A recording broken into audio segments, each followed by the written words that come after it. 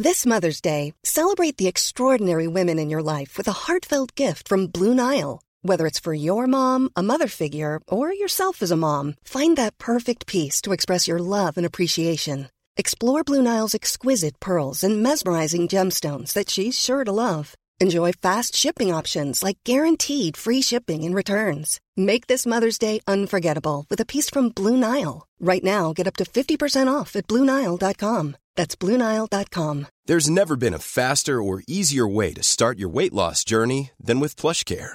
PlushCare accepts most insurance plans and gives you online access to board-certified physicians who can prescribe FDA-approved weight loss medications like Wegovy and Zepbound for those who qualify. Take charge of your health and speak with a board-certified physician about a weight loss plan that's right for you. Get started today at plushcare.com/weight loss. That's plushcare.com/weight loss. plushcare.com/weight loss. Regular viewers of the Under the Cosh YouTube channel know, yes, I am a dedicated follower of fashion and without a shadow the most dapper member of the Under the Cosh team, which is why I've been given the honour and the privilege of passing on a special message from Stitch Fix. Now, if you don't know what Stitch Fix is, well, let me tell you. Stitch Fix is the online personal styling service, yes, where the expert stylist picks clothes just for you based on your taste, your size, your budget, and they send them straight to your door. How about that? You know, maybe you're one of these, you just can't find the right clobber. You know, it happens to the best of us. Luckily, I've got the eye, but I know there's people out there that haven't, and they need a helping hand, and that's where Stitch Fix comes in. It's really easy. All you're going to do is fill out a quick style quiz about your clothing preference on the simple-to-use website, pick your delivery date, and then it's all over to the stylist, who'll hand-select and send you 5 items of clothing in your preferred fit. All you're going to do then, try them on, check yourself out in mirror, bit of strutting in bedroom, and then decide which ones you want to buy. The ones you don't like, just send them back. Send the buggers back, simple as that. There's a £10 charge for the stylist, but delivery and returns are absolutely free. Dead easy, and what it does mean, no more trawling through websites, no more trawling around shop, trawling around for hours on end. No need to do that, someone's picking your clothes out for you. They've got loads of great brands available as well as their own exclusive range. You pay just £10 for the expert to pick out your gear that best suits you. And you can even, get this, you can even redeem that £10 against all the items that you decide to keep. And, get this, it gets better. If you keep all 5 items that they pick out for you, you get 20% off. How about that? You don't even have to subscribe if you don't want to. You can order one-off deliveries whenever you like. All you're going to do to get started with Stitch Fix today is go to stitchfix.co.uk/cosh. That's stitchfix.co.uk/cosh. And get started with Stitch Fix today. Just think, when you go to a quiz on Thursday with all your new clobber on, Sandra and Janice at bar, eyeing you up. Oh, they'll burn them off you. Oh.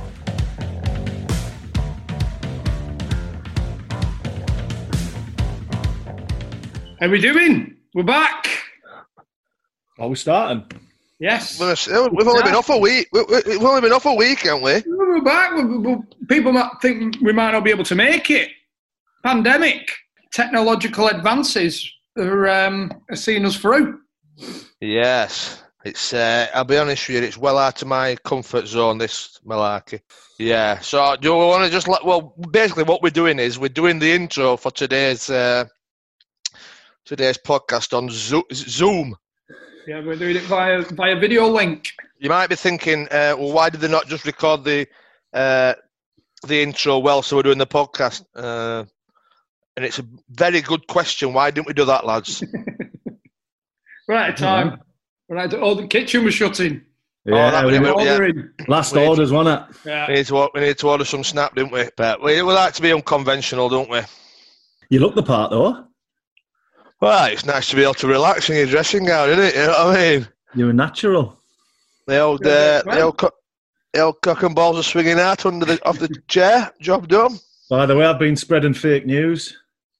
Oh, why? Simon Ramsden had a tattoo on his ball bag, not his foreskin. Oh, yeah, I've seen it as well. To be fair, the actual photo when he's getting it done, it looks like he's actually quite enjoying it in a perverse sort of way, doesn't it? Yeah, it looks like he's incoherent. It's like the old way you'd be thinking he's squincing and whatever. His mate. Would it hurt that much on the scrotum? You know, if you pulled it I'll tell you what then, you'll get your rocket charts throwing some darts at yours. You'll let us know, won't you? Here we are, in solitary confinement. Yeah, in his own houses. We're hoping it works really well and we can do them all like this and then we never have to see each other again. That'd be fantastic for you, wouldn't it, Chrissy? I'm quite enjoying this, social distancing. Yeah? I'll be honest with you. I'm starting to get a bit fucking pissed off with it now, I'll be honest with you. You know what I mean? You think it's good, don't you? Like, every week watching Netflix and shutting yourself away from outside world, but it's not good. Not good. You're a social fiend, aren't you? I am. I tell you what I was talking about last night with the old missile, right? Do you know, basically, we're in Big Brother, aren't we? You know, his own version of Big Brother. Yeah. But if you think you're in Big Brother with 11 people you don't know, you've got no television, no phone, it's giving me an all new perspective of how hard it must be in Big Brother. Imagine unless you've got your neighbours looking in on you, you haven't got 12 million people watching, have you? No. Yeah. There's no one around the end either.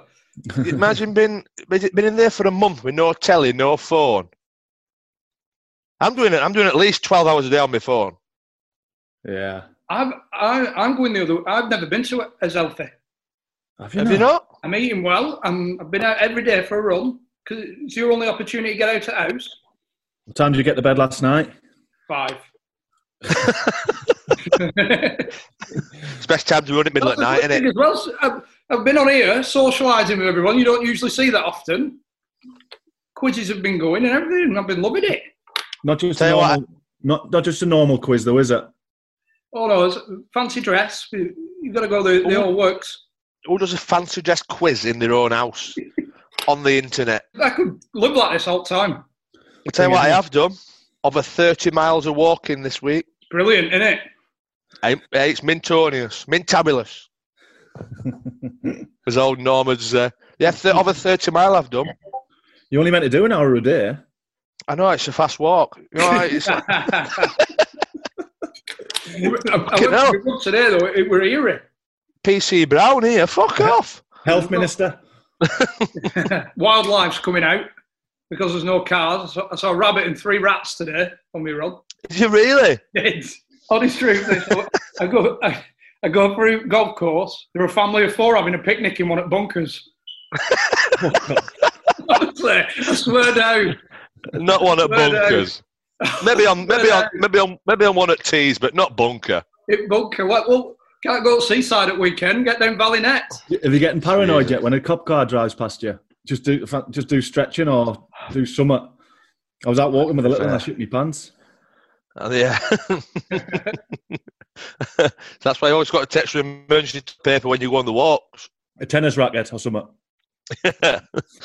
I have the guy at my local garage must think that he must think I'm like fucking Gaza. He must be thinking, I'm sure you bought 12 cans of lager yesterday. You can't even blame anybody else either. You can't say it's for you. I know, yeah. I know. Have you not been bulk buying? I bought 20 yesterday. I'm going to have to go back again tomorrow. No else to do, is there? What's your nightwear attire consist of, Johnny? I've just got my dressing gown on, love.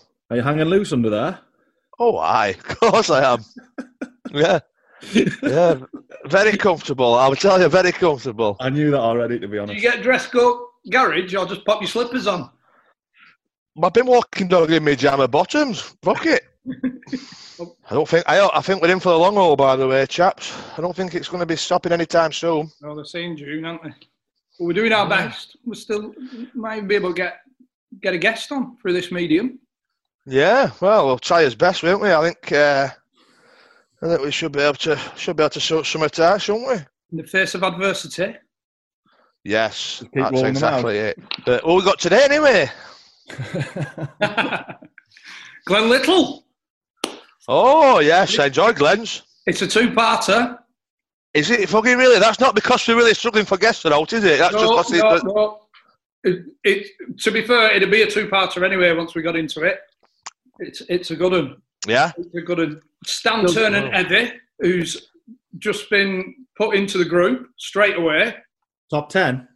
Oh, easy. The elaborate Is it up to the elaborate 11? Is it? He definitely didn't know my name either. He was actually saying that his memory's terrible apart from football. He said I could name off every game, every score, and every goal scorer of the Reading promotion season. What's your name again, pal, in the corner? I went, I know you're forgetting my name, haven't you? And he just carried on what he was saying. He didn't even acknowledge what he said. Are you coping all right, Chris? I'm all right. Indoors? Never walked as much. Yeah. He's been on lockdown since he retired, him. Yeah. Just every normal day for me, this. Oh, he's gone. I'm fucked for that. Can you hear me? I can hear Can you. hear you, can't see you. Oh, what fucking hell, what's happened now? She's gone to bed and all. Oh, fuck. Oh, what's happening? Oh, no. Oh, no. I'm still here, Anna. You're still here, we can hear you, we just can't see you. That's probably not a bad thing, to be honest, because I'm getting a bit sweaty, so I'm just about to take the dressing gown off.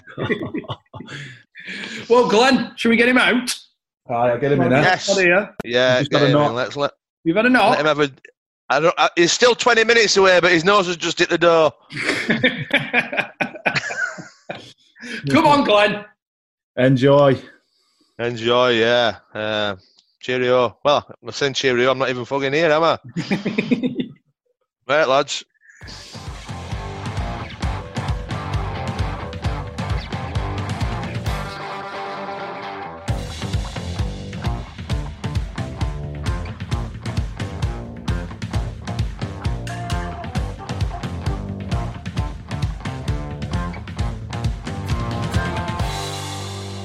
Glenn Little, how we doing? Yeah, not too bad. Thanks. Right, mate. Yeah, looking forward to it. Thanks for coming on, pal. Yeah, no probs. On us travels again, aren't we? Yeah. I don't even know where we Getting are. Where about. are we? Yeah, Morton and Marsh. Sun's out. We've had a bit of rain, but sun's out. So you picked a nice day for it. Nice setting. So Lovely part of the we'll have some Still good we're stories. Morton in Marshes. We just followed the sat nav, didn't Yeah. As ever. Cotswolds the end. It's are we? Cotswolds, yeah, Ooh, not very bad. nice, Yeah, we? very Not fair. nice. I didn't used to live far from here. Middle of really. nowhere. What? Stroud. I had 2 years in Not Stroud. far from the Forest Green, yeah, when Parky sold his soul for the money. I went Go to Forest Green. That's the third time he's Because it mentioned had a that. nice pitch, I went to parking, the, didn't it? I went to Yeah, I the lawn. went for the football experience. I went to try and make myself a vegan. Just never materialised. That's the quickest I've ever seen somebody drink a coffee either. Yeah, it's by the nice way. that. Yeah, I'm looking forward to that. Liven me up. That. I spoke to Blakey on the way down, Robbie Blake. There's a name from the past. Yeah. Strangely enough, though, he's Robbie and I'm Blakey. It was at Burnley, so Where's that come from? bit strange. Well, my nickname was Blakey from on the buses. You lot should remember it, but because you're a bit older. But back in the day, that was my nickname, and it sort of went from Crystal Palace when I was a youngster all the way through my career. So at Burnley, Robbie turned up. He had to be Robbie because there was already a Blakey there. there. Yeah. There's only one Yeah, Blakey. Blakey thought, why is the gaffer? I've just signed for £1 million and the gaffer's always on my back. And I was like, no, that's me, Blakey. I said, but just wait a while, he'll come for you as well. And he did. Yeah. With Stan, yeah. So He mentioned him, actually. He had a bit of a honeymoon period, but then Robbie soon got on his back as well. Yeah. What You was get he on with like? Stan? Yeah, Tennant. Well, with Stan, it was just something you just can't really believe how especially the day is now with the game in this day and age that things happen. But at the time, you're just thinking, well, this is normal. You just went along with it, and you'd heard stories what it was like at Bury. So when he got the job, everyone sort of knew what to expect, but until you live it every day, it's just with Stan, it was a roller coaster. And A good one. I've had a lot. Well, it was up and down. I don't know about you. Yeah, maybe, you got off a couple of times and felt sick. I tell you that. But yeah, it was just strange how it. And then ever since I've left, and I had other clubs after, you actually realise it was a one-off. Yeah. It's just with Stan, and I'd had quite a tough upbringing at Crystal Palace, which had a lot of characters, a lot of big tough characters that were old school. So it was times in training, you'd see quite a few fights, you'd see the rows in the dressing room. So I always said, no, well, not at 17, no. I was a cocky little fucker, they used to say, even at 17. I remember the first year I was actually there as an apprentice, I was out the whole year, I had a broken leg. So I was out for 2 years, really. I went from 15 to 16, had a broken leg, and then I came back after about 8 months, broke my leg again. Same place, just they said it was a bit of a freak. So I just said, right, get it right. I'm going to do the whole first year apprenticeship. I just won't play. And then I just come back for the second year. So I was basically just the dog's body. I was doing everything. I was just helping the kit man with everything. I was stood behind the goals in the freezing cold, just getting balls out the ditch, out the back of the training ground, out the bushes, freezing cold. Because back in them days, you'd be shivering. You never had any kit as an apprentice. You were out there, t-shirt, just socks with holes in it. It was buck to gear. It was, I can remember. But yeah, you were scrambling around just to get any training kit. So I was just the dog's body, and the best thing about it was lunch for me. I love my food, so I'd get in and I'd be sitting on first team table when he first to eat my lunch, and the amount of first team players that would come in and say, "Fucking hell, look at him! He's not even played all season. He had a broken leg, and he's sat on the first team table eating lunch." And they used to say to the youth team manager, "He's a cocky little fucker, isn't he?" And the youth team manager said, "Yeah, it'll go far, won't he?" And they were probably like, "Yeah." So yeah, I wouldn't say I went far, but I suppose I did all right. So, like I said, I had a bit of a tough upbringing at Palace, but then Stan, having Adrian Heath signed me at Burnley, lasted 6 months, and then he left. I got to the end of the season, been a bit stop-start, didn't play too much, sub, and had a few games, and then end of the season he said, "Look, you've come in from Ireland," so he said, "Now you've seen what it's like, you know the club, you know the players, come back, have a proper pre-season, and then you'll start next year." So, okay, thanks, Inchy. I was on holiday and picked up the paper, and I've seen Inchy left to Everton with Howard Kendall. So I thought, oh, well, there goes that. So, yeah, Chris Waddle then comes in. Chris Waddle came in, only management job he had, and he came in. Well, no. Unfortunately, I can. Because he never played me at the start. He come in, he made 5 or 6 signings, never played me all the way up until Christmas. And then we were bottom of the league, finally gave me a go, and then that started my Burnley career. We ended up staying up on the last day, and the rest is history, they say. Did Glenn Roeder give you some stick? Glenn Roeder, it was we had the best management ever in League One. We had Chris Waddle, Glenn Roeder assistant, Gordon Cowan's reserve team manager, and Chris Wood's goalkeeping coach. And the first interview, Chris Waddle said, "Yeah, we've been in this division a minute too long as it is, and we're going to take them out of it." And they nearly did.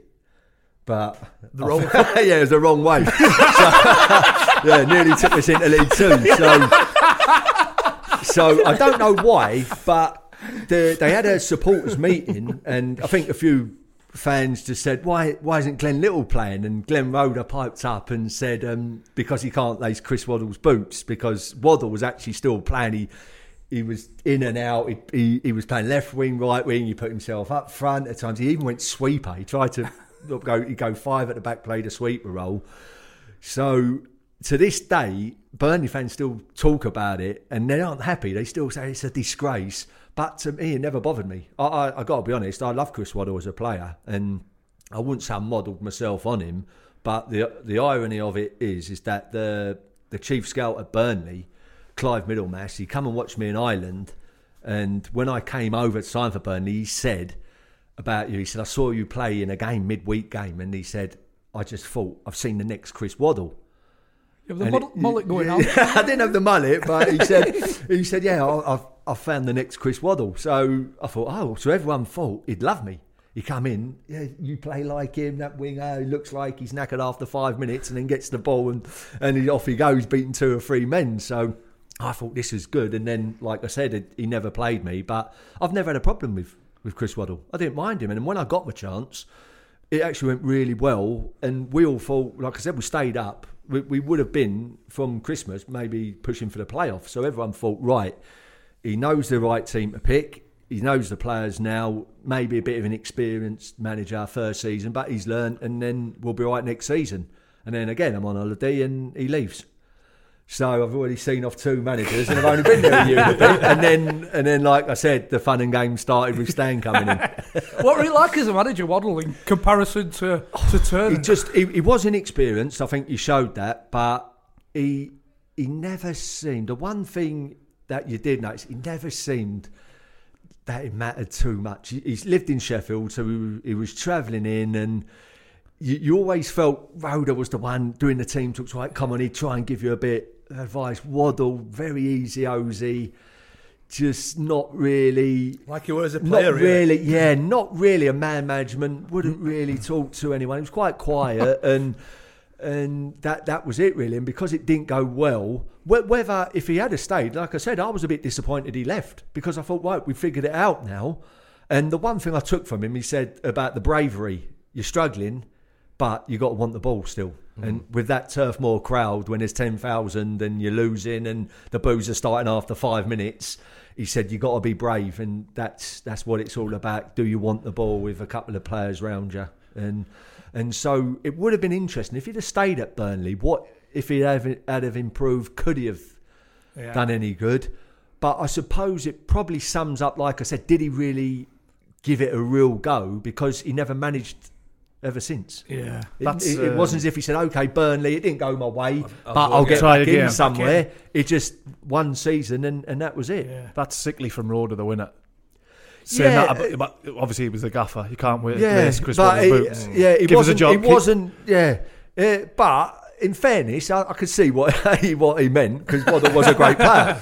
But saying it about a young player, and Burnley they did love their young players, and there was a core. When I first signed, there was 5 of us. There was me, Paul Weller, Andy Cook, Chris Brass and Paul Smith. And I think Burnley were hoping these 5 youngsters, all sort of 21 and under, they were going to be the future of the club. And so to say it about someone who signed, hadn't really played, and then you're saying that. But again, it never really bothered me. I've seen Glenn Rhoda over the years and spoke to him, never had a problem, get on fine with Glenn. I've got to be honest, he isn't the most popular person up in Burnley. There were quite a few players who didn't like him, but that's football, isn't it? So, again, one season. If they had had longer, could they have kicked on? Yeah. We'll never know, but then they went for someone tried and tested.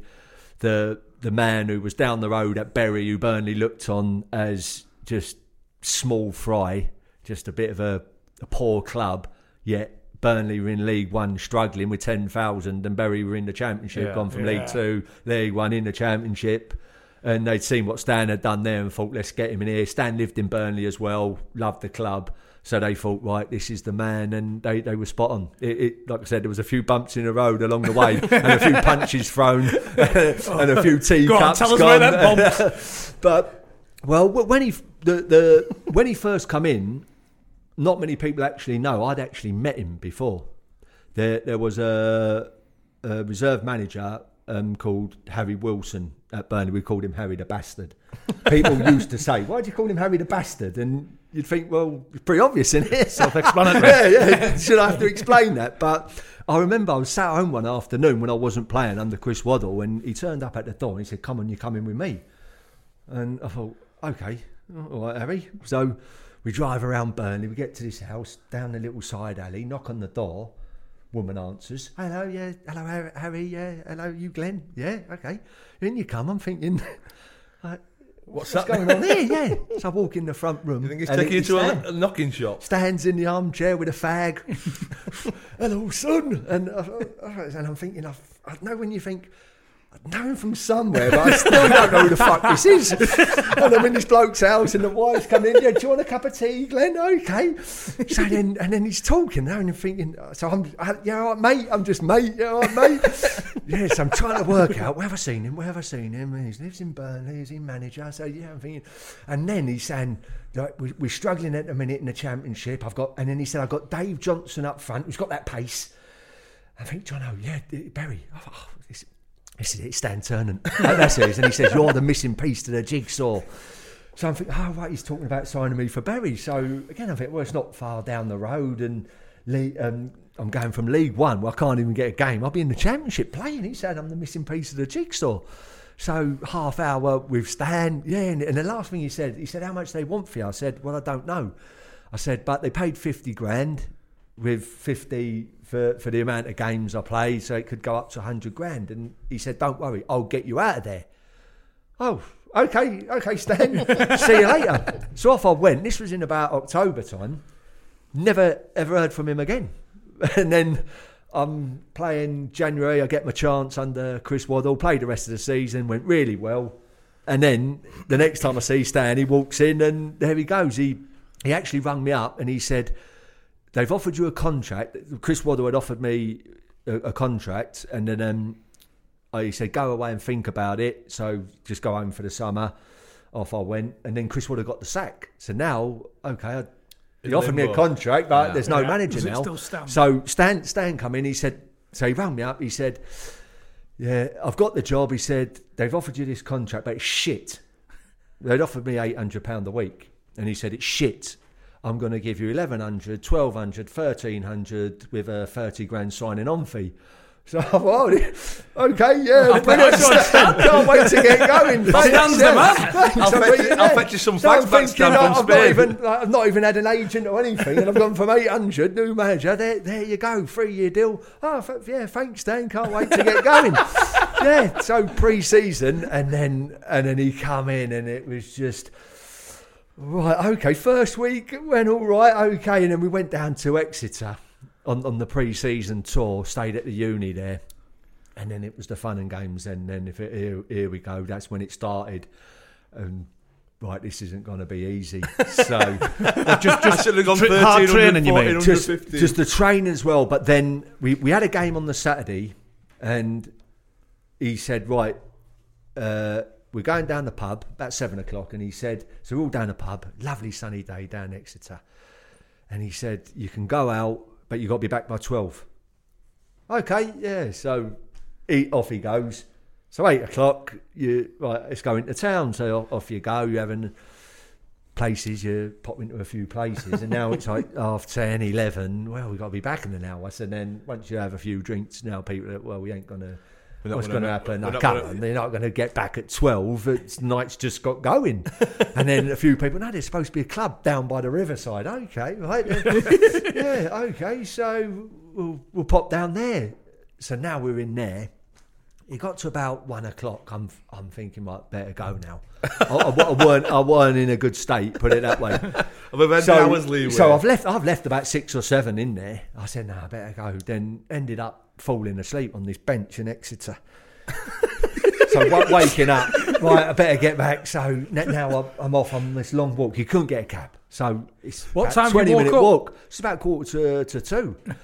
So I'm off, set off this long walk out of the Exeter city centre. Now just on this dark road, it was all the way to the uni. Then out of nowhere, Chris Brash jumps on me back, scares the living daylights out of me. Oh, shit myself, Brassy. And he goes, come on, we better hurry up. I went, Brassy, look, it's nearly 2 o'clock. I think we'll be fine, Brassy. You're already late. Come on, let's just settle down. I said, do you actually think he's going to be waiting? So, okay, so we walk across, and you come across this big green, and you see our building, and there was this big wall with this long hedge, about 50 yards it went on for. But we see this light above the door, and there's a bit of a shadow. It's like so as we're walking across the green, I'm thinking, hey, man, is someone actually there? So through the hedge, there was a little gap by the wall. I thought, well, I'm not going to walk up to the far end of the path, 50 yards. I just jump over the wall here. So I get in between hedge. I jump over this wall, and he's there at the door. And he shoved me back. He said, like, what the fuck you doing? He shoved me back over the wall. So Brassy's all the way up. Brassy's the goody two shoes. He's 21 going on 41. Club skipper at 21. He's one of them, Brassy. I can't believe, because I was my manager, I can't believe he stayed out till after 12. No, that as well. Maybe Brassy, he maybe fell asleep, because I can't believe why he's not there. But you're spooning on that bed. But anyway, I'm shouting up. I said, Brassy. He said, what? I said, he's there. I said, don't worry, Brassy, let me do the talking, you'll be all right. So I've coming down the path, we turn, he's 50. I said, here we go, we're walking down. I said, Gaffer, you won't believe it, we're trying to get a cab. He said, shut the fuck up, you won't play for the club again. Well, I just signed a new deal, I've got a 3-year deal. What? And he went, and you, club skipper, yeah, you're finished. You won't play for the club again. So Brassy's nearly crying. We go into the rooms. Brassy's like, what am I going to do? What am I going to tell Kim? His missus. Like, what am I going to tell Kim? I said, Brassy, come on. You just signed a new deal. Of course we're going to play. There's a game Tuesday. Come on, settle down. So as the night goes on, we're up in the rooms, in the dorms, and people are coming back. It's 2:30, 3, and you can hear people with excuses. There's one boy, this Australian called Mark Robertson. He's turned up. He's like, come on, Stan. He's like, yeah, come on. No, I'm trying to do an Australian accent. It's not going well. Good day, Stan. Like, come on. And he's like, fucking Stan, you'll be busking back on Sydney Harbour Bridge. He's like, and then so everyone's coming in. So we wake up in the morning, training's been cancelled. We're all sat there, and Sammy's number 2, Sam Ellis. Everyone's like, come on, Sam, look, what's going on? People are starting to shit themselves now. And he's like, well, there's no training. I don't know. And so Stan, he comes marching out. He's got the clipboard. He's going through the times like Glenn Little, like 1:58. Chris Brass, 1:58. He's Mark Robertson, Steve Blatherwick, 2:17. He's listing them off. He got to 3:30. He said at 3:30 I went to bed, and he said, Lee Howie, Mark Winstanley, Neil Moore, get your bags, fuck off back to Burnley on the train. You're finished, you never play for the club again. So off they went. So now, we got a game Tuesday. There's only 4 players available to play. Because no one's going to play for the club again other than 4 that stayed in. So that was some week in there thinking, hang on a minute, what are we going to do? So he laid the law down. Ronnie Jepson, who he'd brought in, he knew from Bury. Jeppo, what's going on? What's going to happen? Has he done this before? And Jeppo's like, I don't know. You know what he's like? I'm telling you, I've seen things like this before. So straight away it was okay. And then the season started struggling. And then it was just an absolute shambles and a mess. So the 3 actually got sent home. Got sent home on the train.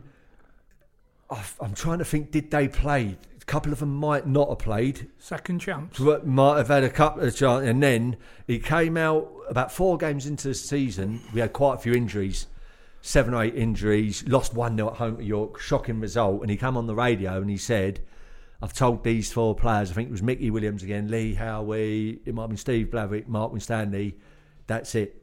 They're finished at the club.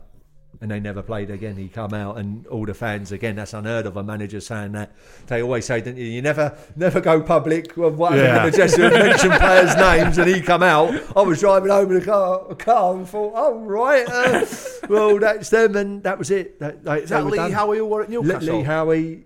Or Sunderland. No, Steve Howie's his brother. Oh. Yeah. So, and the thing is, Lee Howie, he used to travel up and down. Sometimes I used to let him stay at my house.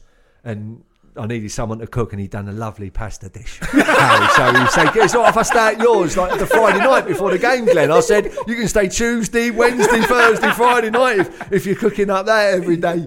So he used to go back and forth, and he was struggling with his back.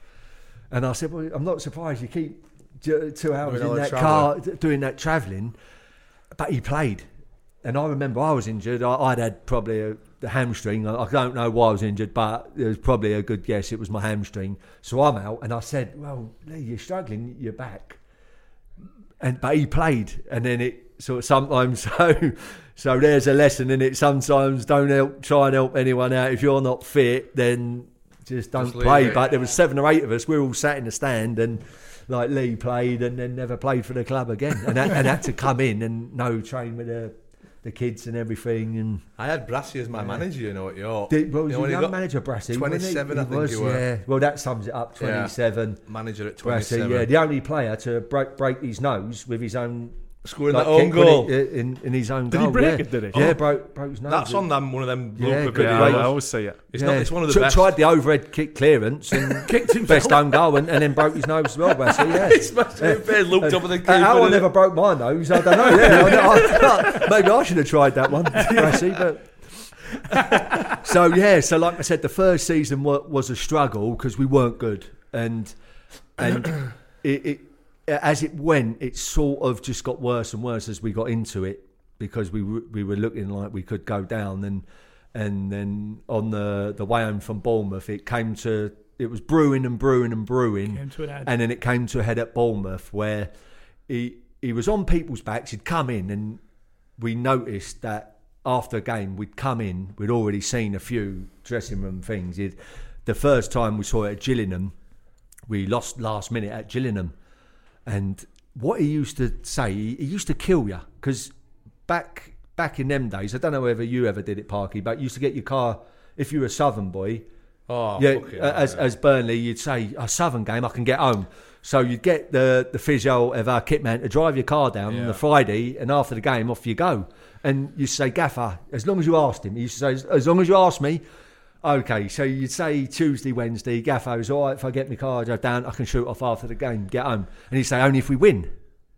Right, so this is trappy because I could get my car driven all that way and then have to drive home 4 hours, drive back to Burnley. So, and when you're not a good team, it's a bit of a gamble. So I've got the car driven down early on in the season, so everything's great. It's early on in the season. Sun was out. We're down at Gillingham, and we get beat last minute too when he comes in, and I'm trying to hide in the corner. And I was actually on the line. They scored from a set place. I'm on the post. They actually hit me in the hand. Boy had that free-header. He headed it. Hit me on the hand, but went in. I would have been sent off for the keep out. But I think you can't blame me for that. I'm on the line, Jimmy. But he's looking for me, and he went, "And Blakey, you ain't going home." and he booted the bin. But what he didn't realise, it was a stone bin at Gillingham in the old days. So it never moved. And you heard his foot. And I'm trying to laugh. I thought he broke his toe. So I'm sat there like the naughty schoolboy when you're getting told off by the headmaster. I'm trying not to laugh. Andy Cook's next to me. He's nudging me. He's trying not to laugh. My face is going red. I'm thinking he's done it. So then after he's had the implosion, and I've had to drive back. But he's in the shower with the physio getting his foot looked. He broke his toe. So we'd already seen the Gillingham with the first time he lost it, and then at Bournemouth we went down there, lost 5-0, and it was so far gone. I think he thought I've been hammering them. It's brewing, and yet we still lost 5-0. Maybe I'm on their back. Yeah. This isn't really working. This because they're just. If I keep hammering them and they're still losing and they can't win a game, they're just obviously not good enough. Were the lads petrified? Yeah, so petrified of playing? Yeah, because it got physical. So you could have a scrap. So you always it's not like now. You know in football now, and look, I don't know what's been going on in these youth teams now, these academies, but there have been. Was it the recent one, Craig Bellamy, I remember? Cardiff did something happen with Craig Bellamy, bullying. Yeah. And now I look at Craig Bellamy, he's grown up where his youth team manager, like my youth team manager, it was looked at as bullying, really. But I just always thought, I lost a youth team game, and I'm scared because I'm thinking the youth manager is coming for me. I see players at the Palace youth team get bullied, and it was like swearing, effing and blinding at sort of 17-year-olds. Yeah. So to me, that's just mentally tough. It's just you grow up. You either it's like sink or swim, innit? You're either mentally tough if you can handle it. If you can't, then you never make it in football. Yeah. But nowadays, it's not bullying. But you dig people out. You're on their back. They go home and tell their mum. The mum's ringing up the academy, and you're getting a sack or whatever. Yeah. So with Stan, you always knew. Look, it's in your face. Whereas now it would be looked at. I'm sure there'd be players now. He would never got away with it now. With the way football is.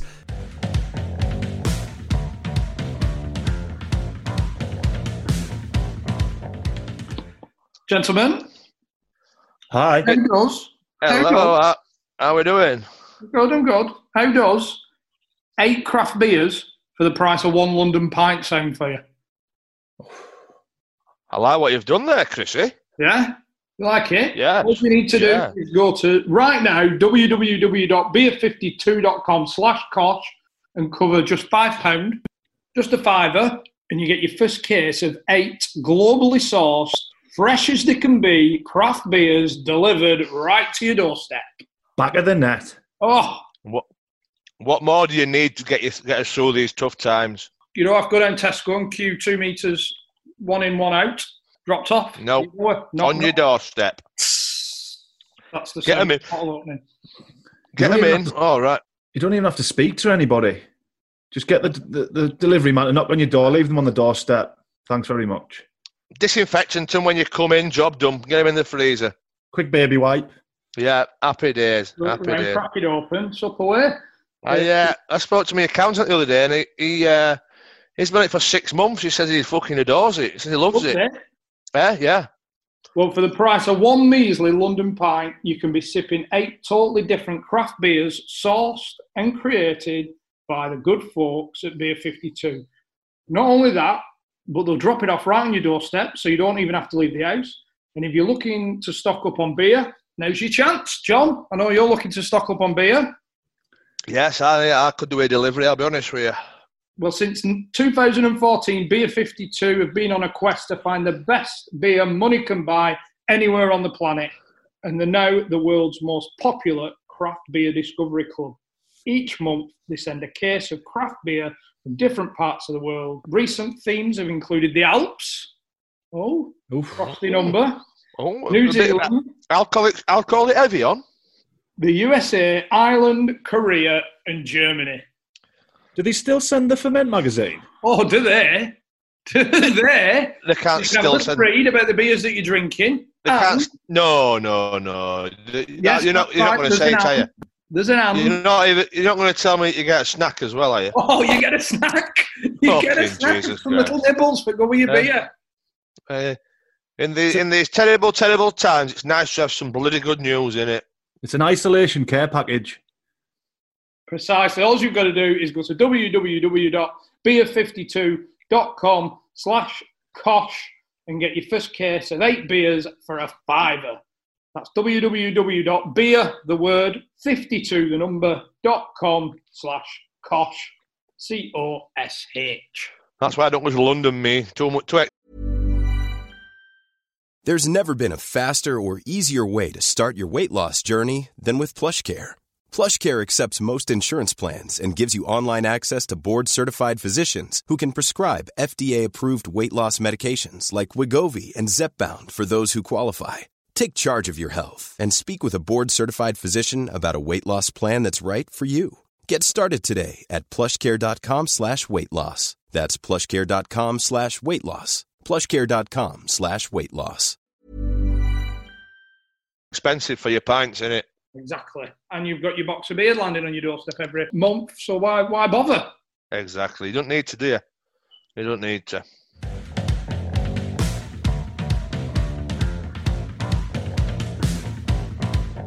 So we're on. He came in, and again, now I'm thinking, oh, what's going to happen here? We're 5-0. We're actually 1-0 down at half time, and we went in. We were all right here. We could get back in this, and then it was 5-0 down at Bournemouth. Back then in League One, going down to Bournemouth was hard work. They were a really good footballing team, and when that sun was out, nice pitch, you could get a chasing, and we got a chasing, 5-0, and we walked back. What's going to happen? And he said, it was all silent. And no one said anything for about 2 or 3 minutes. And he said, I'll tell you what we're going to do. We're going to get in the shower, get on that coach, get the beers in, and fuck off back to Burnley. Oh. Okay. Yeah. And he said, hang on. Oh, here we go. And he said, Brassy, you'll never take another throw-in ever again for this club. Because what happened on the 5th goal, Brassy we were 4-0 down last minute. He tried to take a quick throw. He threw it across the pitch. It got cut out, and Mark Steen went through and scored 5-0. So that was it. Okay, Brassy won't take the throw in. So we all get on the bus.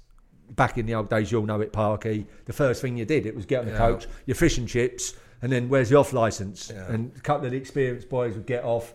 What do you want? It was just, here you go. Yeah, load up the bag, all the beers. So now 5-0 is bad enough. But when you're down in Bournemouth, the furthest away trip, and you got a 5-6 hour journey, now it's going to be a long one. So we set off. It's just all quiet. And then after a couple of hours, Stan comes down the bus. He pins us in. I always used to face the wrong way, have me back facing like the driver. So he comes up, he pins us all in, starts battering people, doesn't he? Yeah, he's gone through 2 bottles of red wine. Yeah. Now he's starting on the Budweiser. So he started battering people. Midfield, how many goals you scored? None. Yeah, midfield. And like battering Mark Ford, that used to play for Leeds, a youngster at Leeds. So started battering Ford in. He goes, look, what chance we got? One of our other centre-halves, we had a Scottish centre-half called Brian Reid, was wearing glasses. He sat with Brassy at the back. He said, what chance have I got? I've got a colour-blind centre-half and a blind centre-half. No wonder we're shipping in fucking 5. No, just battering people. Right? So, and then I'm sat next to, it was a player called John O'Kane. We had him from Man United. He was a spaceman. Lovely lad, but an absolute spaceman. He actually roomed us together, and he said, you two are going to be playing on the right-hand side. He pulled us before we went on the Friday night. He actually pulled us on the Friday night before we went for the walk, and he said, he said, you two, wait here. And we thought, what have we done now? I was always getting an excuse ready, because I knew it was coming. He was either going to pull me in the office or pull me to one side, pull me in the hotel. So I'm ready for the excuse. And he said, no, look. He said, I'm going to play you right back, John. You two down that right-hand side. It's going to be dangerous. So John O'Kane went, yeah, Gaffer, it's going to be dangerous for me and Glenn. He went, yeah, but I don't know who for. I saw them. Right, so he started hammering John O'Kane, like, Man United, I've got you from United. What's happened to you? I had you at Bury, you done really well. What's happened to you? Get your mum on the phone. And he's like, no, she's not in, Gaffer. Get your fucking mum on the phone. No, don't ring my mum, Gaffer, right? So we get to Warwick Services, and we had a goalkeeper made his debut, Paul Crichton. So he's on loan from West Brom. Get back, drop him off at Warwick Services. Everyone, see you later, Crichton, see you Monday. And I had to turn round and say, yeah, good debut, Crichton. Next thing I know, he actually wrote this in his book, Stan, and it was his best line, that. And then the Budweiser bottle comes over the top, whacks me on top of the head. I was like, what are you doing? He goes, you wanker, Blakey. He said, I should have sold you while I had the chance. I think, so now so we've still got another 3 hours to go there. So we get back. Now everyone's heard. People can't believe it. So he's throwing a bottle of Bud at you? No, he whacked me over the head. The bottle of Bud, he was drinking it, and now he whacked me over the top of the head with his Budweiser bottle. So, but people have said to me, I can't believe it. What did you do? I said I was just happy. It could have been worse. It could have been one of them red wine bottles. Only fucking twice the size, right? So we get back now. What's happened now? There's rumours in Burnley as well. Typical old school northern town, hard working northern town. Can't keep anything a secret. Everyone knows everything. Yeah. So now it's got out this coach journey back. So the next week, I think we had Stoke. I go out for a header, and the centre back heads me in the back of the head and splits my head open. I have 5 stitches. So you can imagine now was the rumour mill's going round. Stan Turner, he's whacked Glenn over the head with his Budweiser bowl, and he's had 5 stitches. so, but nothing ever come of it. But now in football, you do that. He's sacked, and I could maybe take him to court or whatever. But again, it was just, we had that relationship. Sounds like a love. It was a love. He loved to hate me, Parky. But on the flip side, he did love you as well. And the amount of times that I'd have a game, and it was always me. I was always the scapegoat, and playing on that side of the pitch, I was always going to have one half like with him playing on that right wing. I'm thinking, just is it going to be the first half or the second half? He's in my ear. I had sort of 6 years with Stan, and then once I left, I went to Reading under Steve Coppell, and I played, and it took me I was into my first game, and I thought 20 minutes gone, my first game for Reading under Steve Coppell, and it dawned on me. I thought, wait a minute. I've not been shouted at once here. This is nice. I'm just playing my game here, and I've just not had the constant, because I used to get, Blakey, you got 5 minutes. I'm thinking we've only played 2 minutes. I've not even touched the ball yet. And yet, back in them days, League One, it was a battle and a scrap. It was a grind. You get into the winter time, the pitches weren't like they've got it now with these bowling greens, especially even Championship pitches now. The pitches are £1 million, didn't they? Even in the Championship. So a lot of the games you're stuck on the wing, the wind's blowing. It's hard work to even get a touch. You're living off scraps. Half the time, it's the opposition maybe shanking a ball to you, heading a ball to you, and it's coming to you. You're hardly getting a decent pass the whole game. So when you start a match and you got that in your ear, you got 5 minutes. And the thing is, his record was, we played the last game of the season, we had Northampton away, and he took Ali Pickering off after 5 minutes. He actually did, he saw it. And was it a bad 5? It was. Well, no, not really done. The week before as well. Or the away game, we went to Stoke. Ali Pickering, he'd played for Stoke. It was a big game for him. His dad had just died. He hit one of the best goals I've ever seen on the pitch where I've been playing like live with someone. Yeah. He hit this 35-yard volley. It dropped out the sky. I thought it was just about bring it down. He's a right back, hardly scored a goal. So I'm thinking it got cleared to him. I'm thinking, bring it down and give it back to me and I'll cross it. And he hit it first time on the. I think, what is it? Oh, and it went in. I couldn't believe it. I don't know if you remember. Do you remember Crouchy's goal where he took it on the chest? Was that at Stoke? Yeah. And Crouchy, it was like that. And you're thinking, oh, that's unbelievable. We were battling relegation. Well, his dad's died. He was back at Stoke. We won 4-1. Great away win. Stayed up the next week home to Fulham. And then the last game, the pressure was off. Here we go. We can just enjoy it. Took picks off and then never got a contract. He was out of contract. But Lenny Jombo said, well, I have seen in 8 minutes he's broke the record at Bury. He took someone off after 8 minutes. So 5, okay, he's beaten his record. So you always knew it could be the early one. So that's what it was like. There's early and there's early. It was the constant, just on my back. And the time it finally got to me, the year we actually went up, we went to Luton and we got beat late 2-1, but we actually played really well. And then on the coach on the way back, he's dug me out, my fault again, and I actually went home after the game. So I wasn't on the coach, but a couple of the experienced players, like Sir Steve Davis, I think Paul Cook it was, Mitchell Thomas, they all said, Gaffer, look, Glenn, just be careful. You've dug him out again. He's like the best player we got, and I'd say I was young. It was strange how I'm saying. I was the youngest in the team. I was probably 24. And I was youngest in the team. That showed you an old, experienced team. So they said, look, and he was like, I know.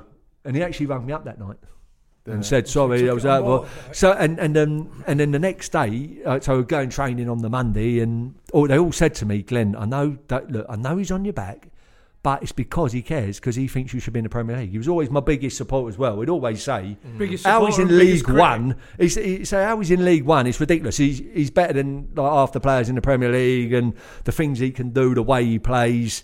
And so did you see that's what it was. No, I did, because he'd say things because he's what was it? Port Vale in his first season when we were actually struggling, Port Vale sold Gareth Ainsworth for $2 million.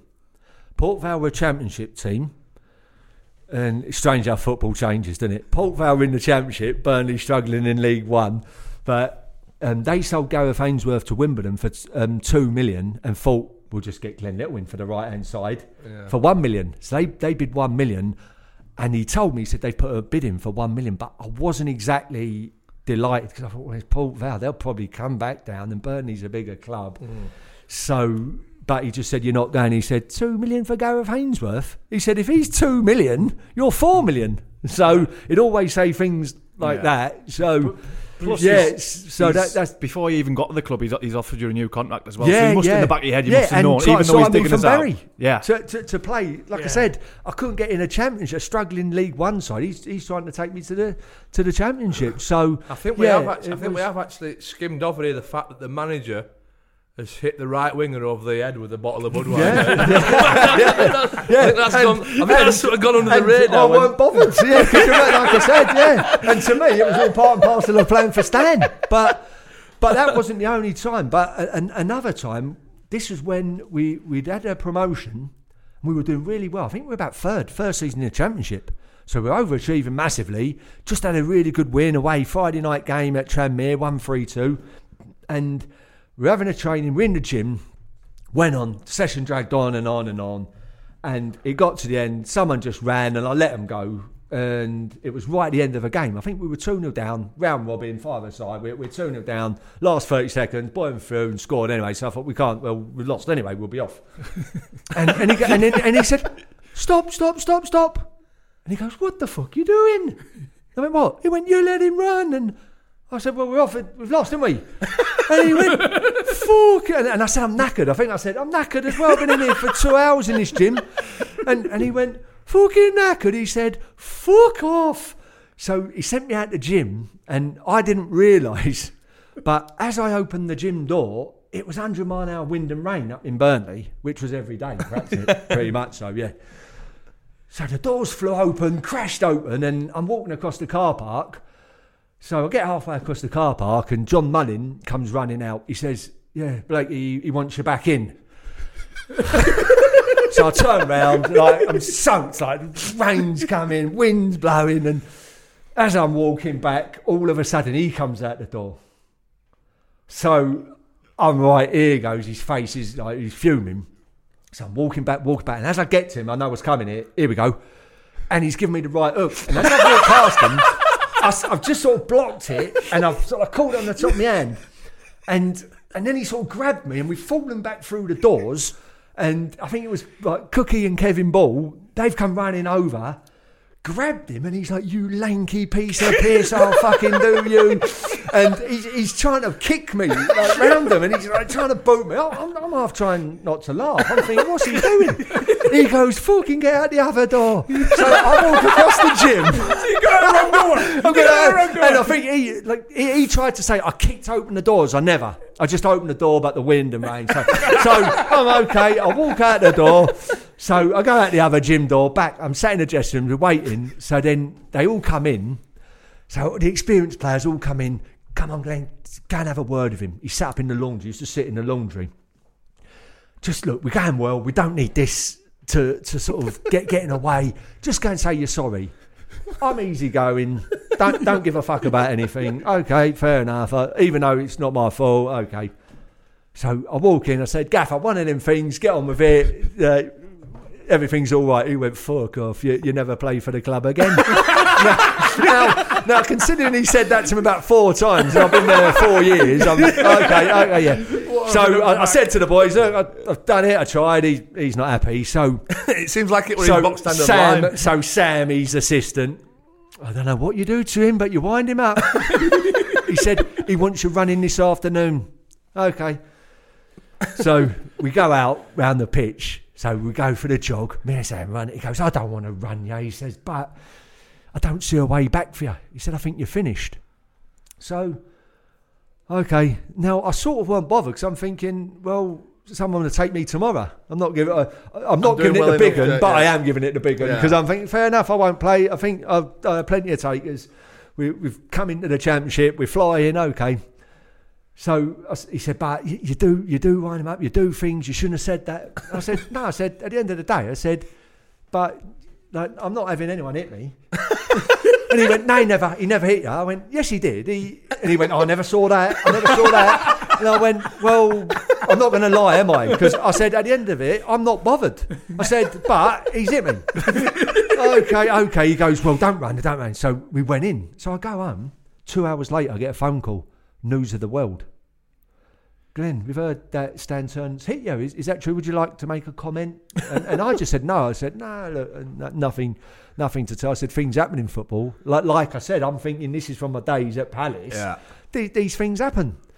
So I just thought, no story to tell. We go in the next day, don't we? No one says nothing. We're all in the dressing room at training. And Sam come in, we're going for a walk. And we used to do this a lot at Burnley. It was called this factory walk. A lot of times the training ground was so heavy back in them days. So we just come out, we go for a walk. He set off first. The gaffy's 30 yards ahead of everyone. Set off with a couple of his assistants. We were walking. He still hasn't said nothing to me. And then as we walked round, it used to take about half an hour, this walk. Some bit longer. It would have taken you probably about 40 minutes partly. but yeah, me and Robbie Blake used to be out the back, about 20 yards behind everyone. Yeah.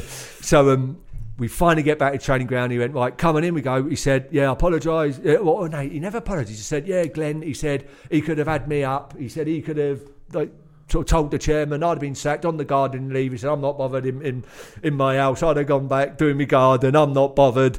But yeah, he said, but if I find out who grassed, I'll kneecap you. Because he said we got like the mole. He said, if there's that grass, he said, if I find out who it is, I'll kneecap you. So I don't know who it was, who was the one who grasped. But and then he went, and then he said, "Son, if you want to stay here, do some finishing. You get on with it. The rest of you go in and have your shower." So and then that was it. And he said, "You up, Blakey?" And I went, "Yeah, right, Gaffer." And went in, and I said, "That's the best of apology as you could have got." Yeah. But what I heard was that there was a woman who worked at the club in the offices up the stairs. She was in her car and she was having her lunch, but she didn't get out because it was raining. So she just thought, I'm not going to get out of my car. It's lashing down. I just eat my sandwich in here. She's in the car, seen him hit me in a car park. So his words obviously got back that, no, he has been seen. Someone at the club seen him hit me. He didn't have a leg to stand on, and that was it. But again, it's brave man to sack him because he ran the club. Even the chairman was... and the directors, he bullied them. How did he know that the News of the World had been in touch with you and you hadn't said anything? Well, I don't know. It was just that I don't even know if he ever knew what could have happened. There's no doubt about it. I could have got him sacked 2 or 3 times. If I would have wanted to, and if I'd have been one of them players, a bit of a grass myself, but to me it was just football, things happen. I was a tough character myself, even though they used to say that the Northerners will send those Southern softies down the M6. Whenever we played the Southern team, we used to have the meeting on the Friday. We'll send them Southern softies back down the M6. And I used to think, well, I'm one of them Southern softies. But I was always that strong mentally. I could handle stuff and nothing bothered me. I could just put it to one side, get on with it. But if I wanted to, it was just the chairman, like I said, they were so scared of him. Well, one of the directors once, we come in and we had to train before we left because the training ground, once the weather was up in Burnley, you look at the training grounds now and I think about where we were trying to get places trained. You're going to train and you're just training, trying to get somewhere here, there and everywhere because of the weather. It was either the snow, it was either the rain or the frost. Pitches were rock hard. So we had the undersoil eating at the ground. So we went in on a Friday. We're leaving for the game. So Stan said, we'll come in, we'll do the teamwork, go through the shape on the pitch on the Friday and leave on the coach. So we get there. They haven't put the undersoil eating on for him, right? So now we've got to walk through it now. Trainers, the pitch is like a skating rink. So we can't work on it. So we get on the coach. Chairman's there, director's there. He's come on, and the director, Mr. Holt, his name was, he went, but Stan, he said it costs money, it costs £300 or something to keep the undersoil eating on. He said, I don't give a fuck. and he battered this director. We're all laughing, here he goes, because we know it's coming. We think, whoever ain't put undersoil eating on is getting it. For 5 minutes, he battered this director shitting himself, chairman next to the director, looking out the window, not thinking, I'm not getting involved in this, I don't want to help Mr. Holt out. And it was just, everyone feared him at the club. Nowadays, the way the clubs are, the manager, he just does the team, doesn't he? Where Stanley done the whole lot in the offices, the girls in the offices, the accountant, he had to make sure, the secretary had to make sure she was doing her job. He just ran the whole club. Did he sort the contract out? And it was just,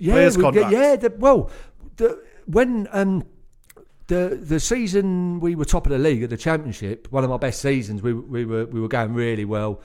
Top league, winning games, scoring lots of goals. We had 4 or 5 just great games away from home, 3-2. We went to Birmingham, won 3-2. Bradford, 3-2. Went to Preston in the Derby, 3-2. Went to Coventry. Again, these were big teams in the Championship there, and just been in the Premier League, and we were just Burnley and bit sort of ragtag and bobtails, really, turning up and having these great games and top of the league.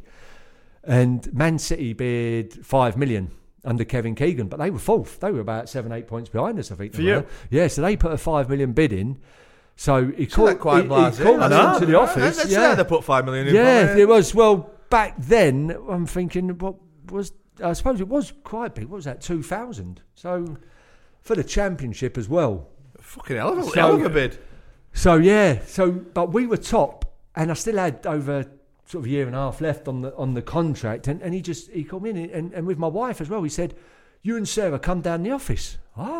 He's not going to turn. No, I was like, are you sure I'm allowed to bring her, Gaffer? Yeah. No, bring her. So we go down the office, we sat there, he's with the chairman. And the chairman sat there, he's in the chair, he said, we sat on the sofa, and he said, here's the job, he said. Manchester City have bid £5 million. He said, but you're not going anywhere. He said, we're going to double your contract, like 3-year deal, double your contract. There you go. Yeah, you happy with that? So, again, you talk about regrets, and now I probably look back, probably should have gone. That Manchester City big club under Kevin Keegan, and they had Huckabee, Goater up front, they had that Berkovic, Benarbia, whatever, in midfield. Even though, like I said, we were top of the league and flying. Now you do look back, maybe that was a mistake. Should have gone, but that's football. You make decisions. But again, could I have been brave enough to tell Stan, no, Stan, you either sell me or I'm not playing or whatever. Nowadays, players are a bit braver. But when you sat in the office with Stan, and I just went, and they were doubling my money. I was happy at Burnley. I loved it. A great bunch of lads. I was part of the furniture. Just thought, great place to play. So I didn't even say anything. I went, okay. And he said, there you go, chairman, get it done. And the chairman went, I don't know, Stan. And he went, so we said that. So the chairman went, I don't know, Stan. He went, what do you mean you don't know? Like, get it done. And I'm looking at the chairman. He never said nothing. And then it went quiet. So I didn't really know what to say, because it was all a bit of a shock as well. Because shock to the chairman, but the thing is, nowadays it's your agent. You would always ring you, wouldn't he, and say, look, Man City put a bid in, this is that. But then I've just been called down one afternoon, and then just like that, 5 million, I'm going to double my money, 3-year deal. So then in the end, Stan went, okay, chairman, sell him. And he went, I ain't doing that, Stan. The fans have become mental. He went, we'll fucking get the job done. And he went, okay, Stan. And then that was it. And then, okay. And then I walked out. And I thought, why did my missus have to be there for that? I'm not really sure why she was there, but... And then we just got in the car and drove home. Yeah. And my missus said, so you're doubling your money, are you? I went, yeah, it looks like it, yeah. What are you on now? I don't know, because there's bonuses and goals, appearance money, but yeah. So that was it. He just like I said, ruled the club. But in fairness, the chairman, when he first came in, it wasn't the chairman who appointed Stan.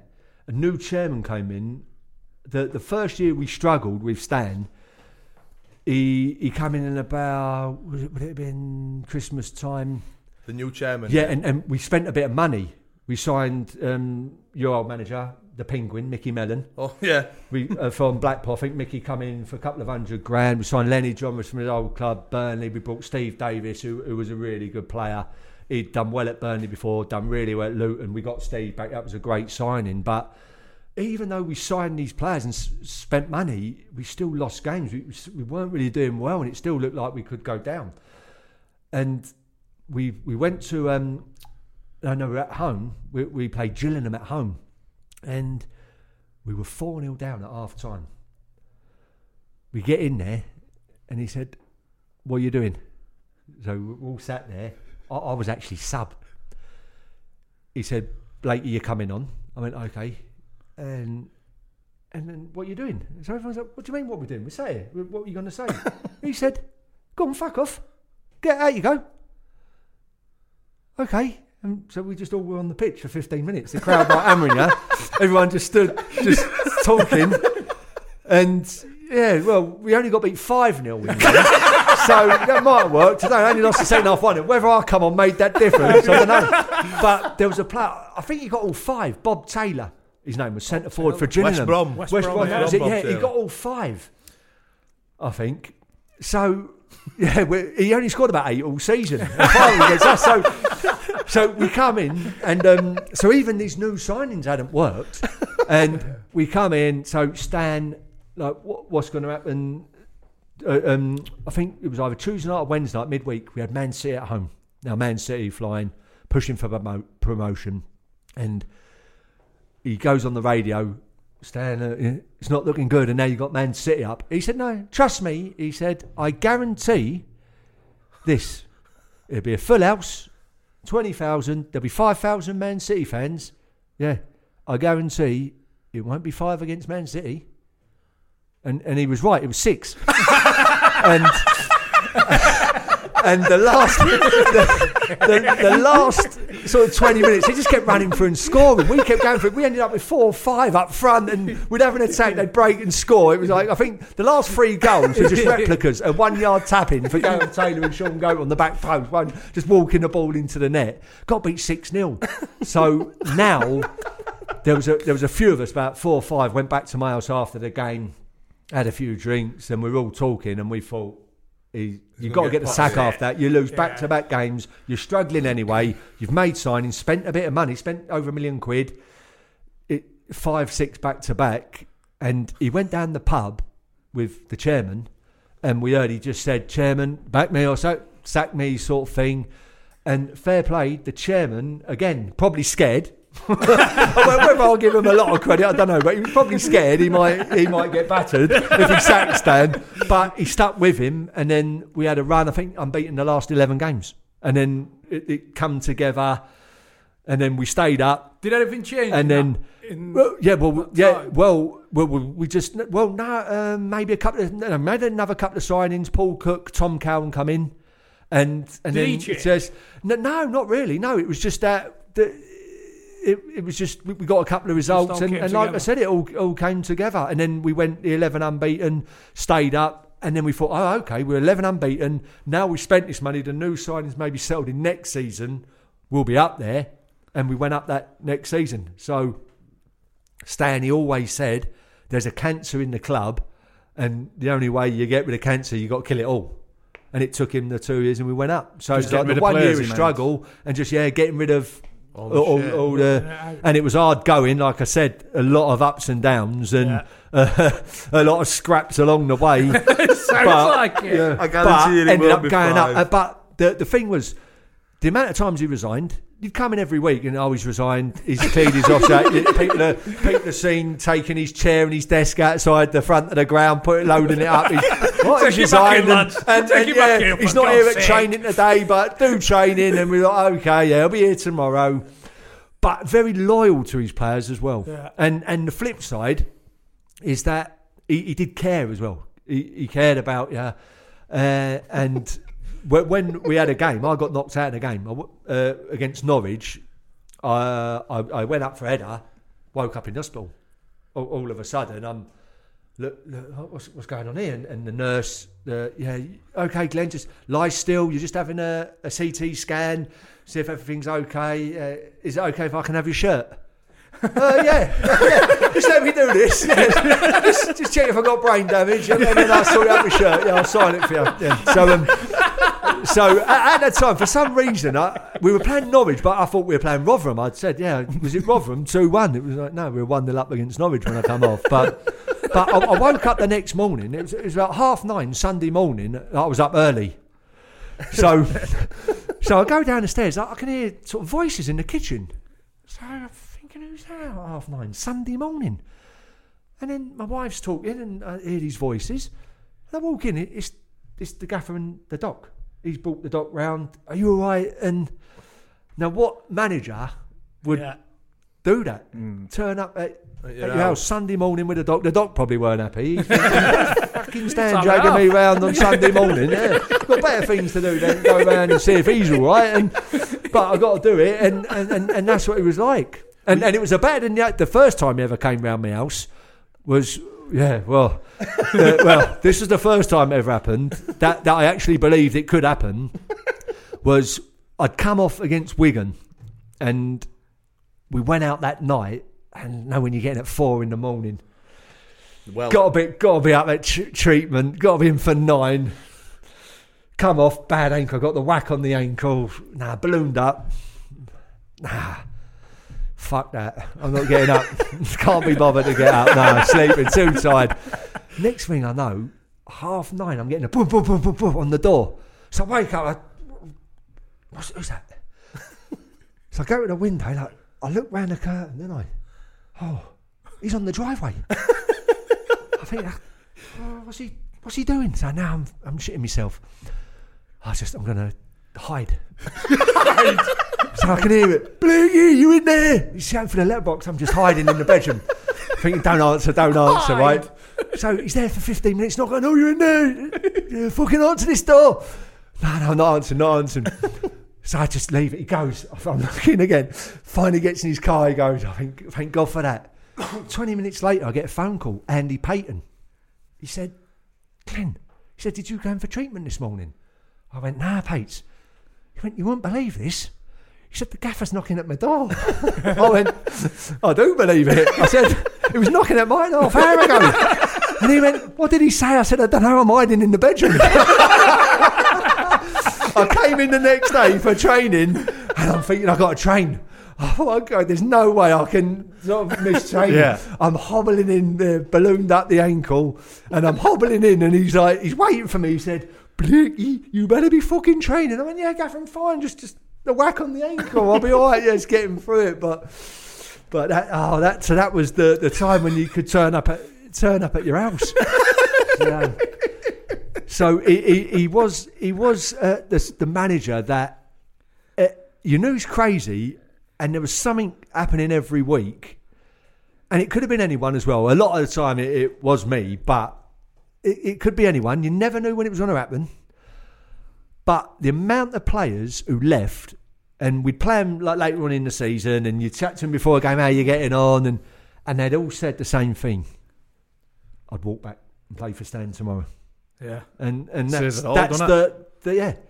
that was the aura of him, the genius of it all, the mad genius, and it's a bit Brian Clough-esque, really, isn't it? And it was just, it was just.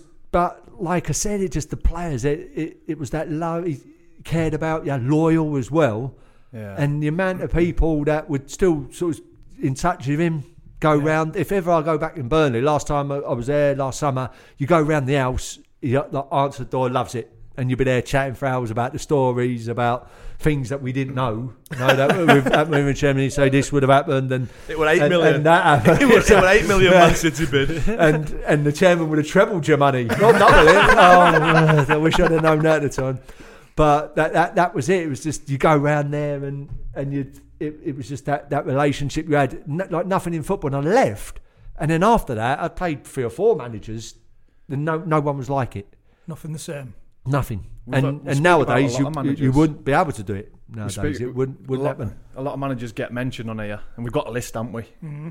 He's straight in top 3. He's just made straight in at the top 3. We've got Holloway and and what happens as well. Look, wherever he went, he did well, really. Yeah.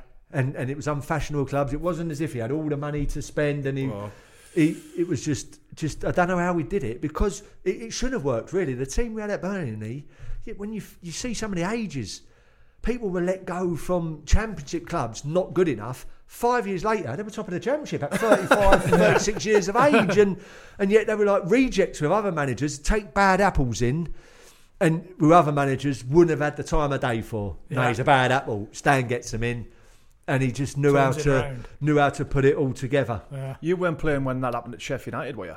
When he... Yeah, well, no, I weren't playing. I was there. I was up watching in the boxes. And how it happened, there was about 5 of us injured, but because it was the end of the season and we needed to win to get in the playoffs, so he took everyone. All the whole squad went. But we think, where are we going to sit? Luckily, Ronnie Jepson knew Neil Warnock. He'd played for Warnock a few times. So Jeppo says, right, boys, Warnock's got us in the box, the other side of the pitch. Oh, that's good, Jeppo. So we're up in the box. Half time, Jeppo gets a phone call. What's that? Who's that? It's Ange, the PA for Stan. You and Lenny have got to come over. Huh? Okay. So him and Lenny go over. So we don't know what's happened. End of the game, we go over. Gaffer got like the split. I think, or I don't know if his lip split or his eye was up. He came, what happened there? Jeppo said, him and Kevin Blackwell. We said, are you right, Gaffer? Yeah, but you see, wait till you see the other guy. Kevin Blackwell comes out doing his hair. Yeah, he's like, okay, Gaffer, what happened there? But what they used to have at Sheffield United was the fire exit. Yeah. Now, I don't know what happened because, like I said, I weren't there. But what we heard, they used to send someone round from their dressing room, listen at the fire exit to your team talk your tactics. Yeah. Now, Stan, he reckons he booted the fire exit open. He knew what was going on, and him and Kevin Blackwell. But for some reason, no one ever knows why, him and Neil Warnock never got on. Now, you would look at them and say they are quite that similar, the old school. Don't know how they do it, but they do a good job. And but they never got on. So it was always us and Sheffield United. You never really fought between the clubs. Yeah. But as players, it was like, this is a big game. They never shook hands. And Stan hated him. I don't know. I honestly don't know where it come from. But we all knew it. He hated Neil Warnock. So whenever we played them, it's Stan, Neil Warnock, it's Sheffield United. We never knew where it come from. But that was my full debut were away at Sheffield United, and Derek Fazackerley. Yeah. He did in England with Keegan, didn't he? Yeah. We've gone in, we've sat down, and just as Nigel Spackman's about to speak, and Faz went, just wait on a minute, and he's gone, and he's fucking booted the fire door. Bang, smashed against the thing. I'm like, what the fuck? Is this what normally happened? Luckily, no one behind me. When you said it. Were they doing it? I don't know. Later on, when I was at Reading, they spoke about it as well. At Reading, when we played Sheffield, and they'd say about someone standing there. I think at Reading, we left it open. Come to think that there was a game, we just said, nah, leave it open. Yeah. Don't care about whether they're listening. No one's standing there. We'll see it. He must be able to handle himself then, Blackwell. And it was there. Well, yeah, don't know, but I didn't see it, so I don't know whatever happened. I'm just turned up at the end of the game. What went on there? Had they asked for you and Lenny to come? Lenny and Jeppo to sort it out half time where it kicked off, so he wants his bodyguards there. I don't know why he never wanted me over there. I never got to shout. Yeah. He said, Ange, get Jeppo and Lenny. Tell Glenn and Weller. I think it was Paul Weller said to me, they can stay. Them two aren't much use, but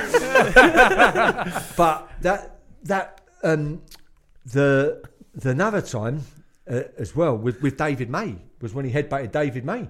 The Man U centre. Yeah, Man U. We brought David May on, and it all kicked off. We were training, never knew what happened. Turned round, what's happened there? And he told Maisie to fuck off. There you go. Maisie's walking off. What's all this about? What happened? So then Maisie's halfway across the training ground, and then we hear Stan shout out. So then we carried on. Okay, carried on. Then we hear Stan shout out, "Go on, fuck off back to United reserves." And then so Maisie's turned round. So then we all stop again. Here we go. Then they both Stan marches over. Again, you know what's coming. Here we go. And he headbutted Maisie. Maisie never done nothing. He took the headbutt, okay. Just in shock. And then we got in at the dressing room. Maisie, and he's getting his bags. No, that's it. I'm not playing for this club again. You won't see me ever again. Oh, okay, Maisie. See you later, mate. Off he went. Never to be seen again. No, he was there next morning. and we walk in, and he's the first one in the dressing room, Maisie. So we all walk in, and I thought you weren't playing ever again, Maisie. He went, no, Stan rang me last night. He's made me captain. Okay then. Got the headbutt, I made captain. There was a few wishing they'd got the headbutt. I wish he'd have headbutted me and made me skipper. Champions League winner and all, you know. I know, yeah. Oh, man. So, yeah. So we had the Fergie hairdryer. Yeah, David Mays had the Fergie hairdryer and the turning headbutt.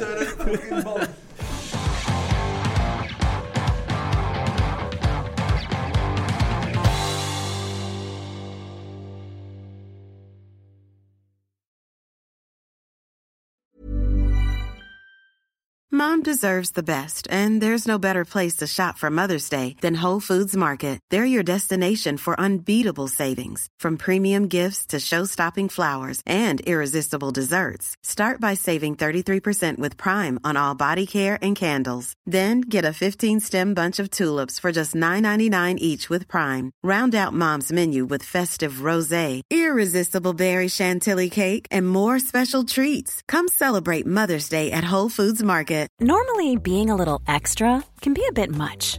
But when it comes to healthcare, it pays to be extra.